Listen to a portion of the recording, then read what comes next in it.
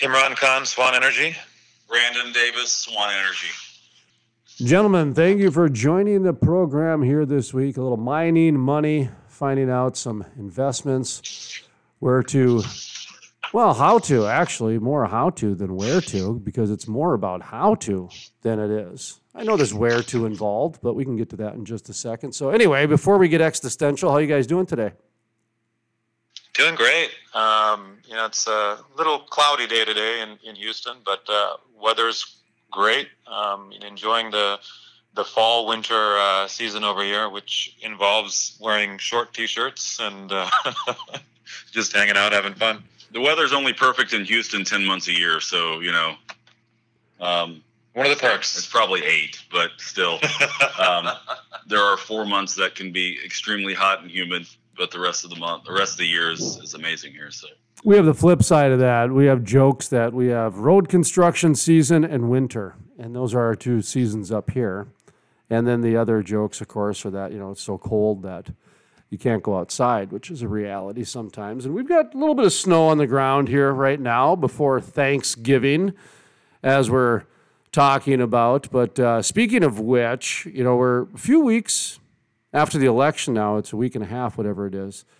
And, there's still no official declaration of a winner, but a lot of people are certainly going the Joe Biden route. And I'm noticing there's a lot of articles out there, and one in particular, and I was very curious to get your guys' reaction on, and it has to do with what some of the leaders, 5 U.S. energy leaders, offer takes on potential impacts of a Biden win. And gentleman who's been on this program before, Lee Tillman, he's the Marathon Chief Executive Officer. Lee Tillman, I found it interesting because what he said is what we've been talking about for 3-4 weeks now, in fact, leading up to it, which is we are realistic that with a Biden win, doing business on BLM land will become more difficult. And that's been basically one of our big chunks of conversation. So I just wanted to get your guys' reaction to what, Lee Tillman is talking about and how it kind of correlates with what you guys were also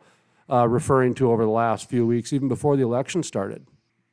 Yeah, definitely. I think, it's interesting to see the views of different folks chiming in. And, the BLM land is a big item for the different companies, more from a new development standpoint of assets and being able to utilize the areas for new oil and new gas developments. I think having those spaces available really do make a big difference, and making those available from the government standpoint. But keep in mind, there's a lot of private land out there also that we've got in the U.S. that's probably different than a lot of other countries out there, which we are very fortunate to have, that people can still be able to go out and drill on.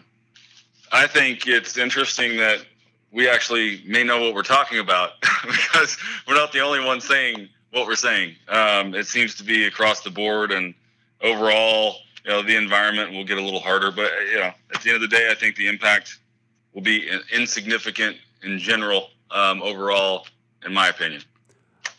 Another one I wanted to mention was Energy Transfer. They talked about the pipeline companies and how some regulation might be of concern. They still, pretty positive that, the pipelines are going to be moving forward because India, China, they're getting a middle class and they're going to start wanting, certain products and a certain lifestyle. And so whether it's being pipelined and then shipped over, or whether it's being produced here in the U.S., there at least seems to be some optimism when it comes to whether it be natural gas or crude oil moving through the pipelines once some of this dust settles. What are your guys' thoughts when it comes to the next 4 years or whatever, when it comes to regulations and pipelines and either exporting it or maybe keeping it here?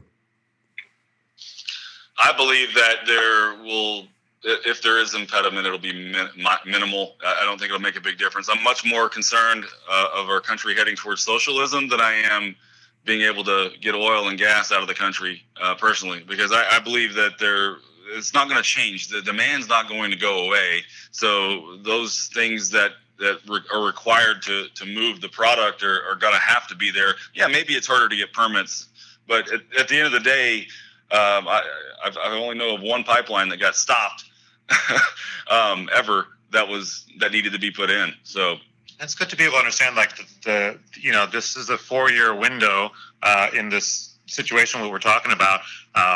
The development and creation of these pipelines and methods of transfer, take ages to build and to be able to get approved and move forward. So from that standpoint, a typical project that an oil and gas company puts together, that are in the billions, it might take them 10 years to be able to put it all together and from start to finish. And I think that from that standpoint, one administration is not going to change things that drastically. At the end of the day, it's just more of how you can work together and make things happen. And I think that's going to be a key thing that we'll be working towards, I'm sure, in the next 4 years, depending on how it moves forward from a presidency and also from the other branches. Brandon, you brought up a very good point that we've been kind of following for the last 3 years, specifically here on the Crude Life, which is this shift away from capitalism. And socialism is a great way to kind of throw that out there, whether it's paying people to stay at home and work, or there's a new trend now that Texas tried to do where they tried to control the production, and I think that got voted down. And then in North Dakota, they shifted some CARES Act money to oil companies, and I see they did the same thing in Wyoming now. And I understand the rationale behind it, but it's a trend. And it seems that there's more and more of this trend to convert the oil and gas industry to more of a socialistic industry. And I'll be honest, the whole reason I'm in the oil and gas business because I think it's the last bastion for capitalism. I take a look at every other industry. It's so controlled from ag to tech to UAVs to everything else that anytime you can get a roughneck to figure out how to make a vibrating tube go twice as fast, and he's running a company with 10 employees within a year, that baby, that's America. That's what it's all about. And I'm seeing that go more and more away. And you brought that up about your concern shifting towards socialism, which I assume is away from capitalism. Can I talk to you more about that, or have you fleshed that out a little more, just in the way that I did with a couple examples? I wasn't really speaking of it in a sense that was towards oil and gas. As far as I'm talking about in general overall, and I agree with you that the oil and gas business is the last bastion. There's nothing else like it in this country right now, or in the world. So as far as innovation and just freedom, and I hope that doesn't change. And I can't think of anything specifically, Jason, to be honest with you. I haven't thought that deep into it. So sorry, but no, that's okay. Yeah. But I mean, I've heard some frustrations over the paying people to stay home and the lack of motivation. And it's generally the frustration is centered in that sort of accountability, if you will, that a lot of entrepreneurship and capitalism brings to the table. And so I get those examples that you've had through the time, but I guess I brought it up just more for that last bastion of capitalism, and that's really how I look at the oil and gas industry. And Imran, I don't know, you own restaurants, and you got your fingers in a few other pies too. Talk to me about your thoughts on that. Is the oil and gas industry the last bastion for capitalism? I think the oil and gas industry is the new frontier. And what I mean by that is, especially these smaller independent oil and gas producers that are out there, it's not an easy business to be in, right? Like, you might have folks that are in oil and gas or other industries, and they may or may not understand what's actually, happening as time moves forward. And, if there is a steer away from oil and gas, or a steer to stay home. Right. I think these types of things, a lot of folks don't really understand the full impacts of, just because they're not privy to running their own business. It's challenging, right? When you think of an independent oil and gas producer, and the different work that we do, sure, we're probably not the innovators. We're probably, in a sense, following some of what the bigger companies out there are doing, the BPs, the Shells, the Chevrons of the world. They've got technology out there going into the middle of the Gulf of Mexico or Nigeria or wherever off of Australia that is probably more challenging than to be able to send a man onto the moon. But with that said, I think coming back to the small business part of it, yeah, it's difficult, from an entrepreneurial standpoint, to be battling legislations or regulations and things of that nature. But it's nothing that it's nothing out of the ordinary that a person who's running a small business doesn't deal with on a regular basis, right? You always have different competing priorities, and you always have different new challenges that pop up, and you learn how to adapt around it. And I think we obviously want to be able to do whatever we can to be able to make that as simple as possible. And I think that's really our main approach. But, depending on what type of regulations we'll see and how things are going to move forward, maybe you'll see that the larger oil and gas companies that are out there produce less, but then, you'll have these independents that are smaller guys that are going to produce more. At the end of the day, whatever energy outlook you look at, there's always a big push for more energy needed, right? And where does that really stem from? It stems from folks actually using that energy, right? So, unless you want to, I guess, sit at home and do nothing that, some want you to do, I think that's really what will kill that industry more than anything else. But changing the way that you do things is probably more the key thing there, right? If you need to be able to use less energy, you need to change the way that you do your work, the way that you do everyday shopping, the way that you turn on your air conditioner down to 68 degrees rather than 75. All these types of things make a big difference, and people have to make that decision to make that change. I love it. The new frontier. In fact, that's what we should probably focus on, is this new frontier that's going to happen. And I mentioned China, India, they got that emerging middle class that's happening. Here in America, we've got this whole rebuild thing that's happening, whether it's new appliances or it's new energy efficient windows. There is a rebuilding that is going on, whether it's through tax credits or regulations, whatever the case might be. My point is that I've seen articles percolating more and more about the resurgence happening in the manufacturing industry. And anytime that happens, it can't be powered without the natural resources to make it go around. And a lot of, things that are happening is more of, NIMBY, not in my backyard when it comes to drilling or offshore, but it's still happening. And these countries that have got major populations that have been without a middle class for so long, that's happening regardless. So from the safe standpoint, I'm taking a look back at what we're here to talk about, which is investing in the oil and gas industry and fossil fuels and et cetera. Swan Energy, swanenergy.com, inc.com/invest for those who want to check out a video and a little more specific. But very long way to talk a little bit about where we're going with the new frontier, and whether it's rebuilding America with energy efficiency, whether it's powering America to keep it great, whether it's these emerging middle classes over in China and India. I do see fossil fuels, natural resources as being a very safe investment over the next 5, 10, 20 years. Talk to me about how you guys are looking at the new frontier from that aspect, from an investment aspect, if you wouldn't mind. Energy efficiencies are constant and have been for a long, long time, and I don't ever, that should never stop. Always should get better. No one is against that. No, I always should get better.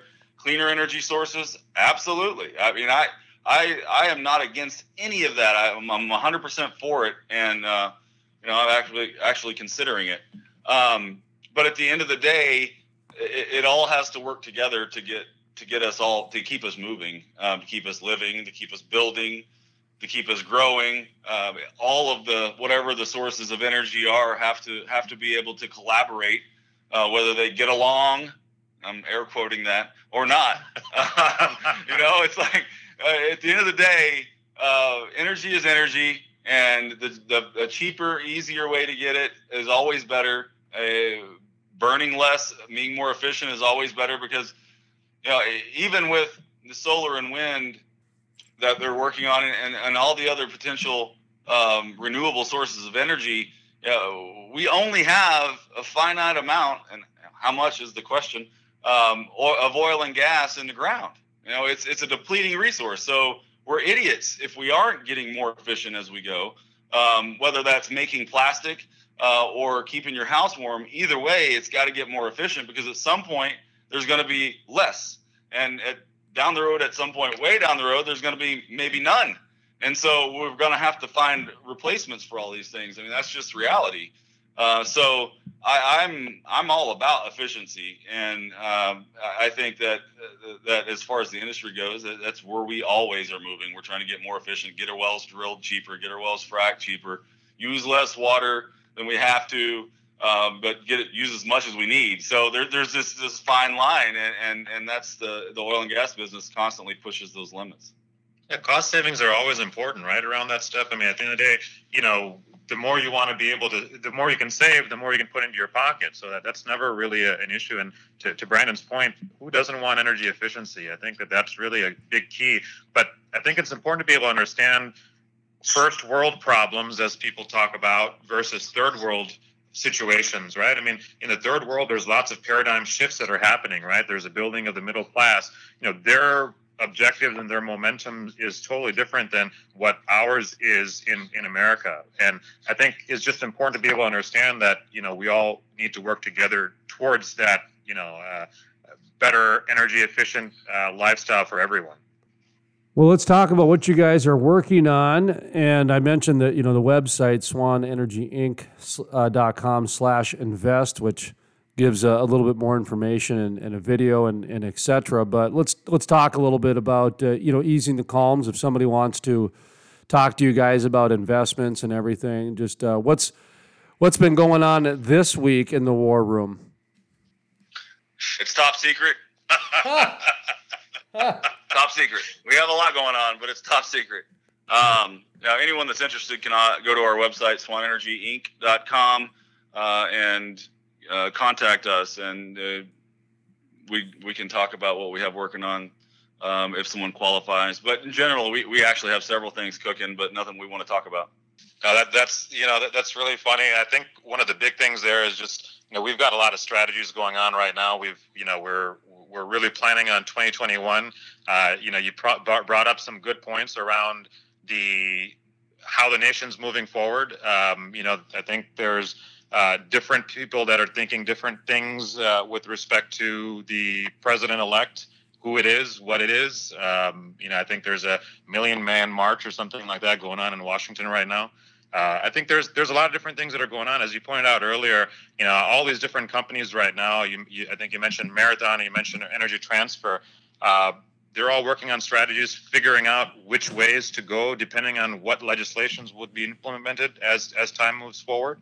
I think we're doing the exact same things right now. So we're trying to keep it under wraps, but we hope to be able to share more with you in the coming months. And obviously, everyone is always available to reach out to us and call us or take a look at our website at swanenergyinc.com. A lot of information presented there, but you can always get us on the phone or on the web.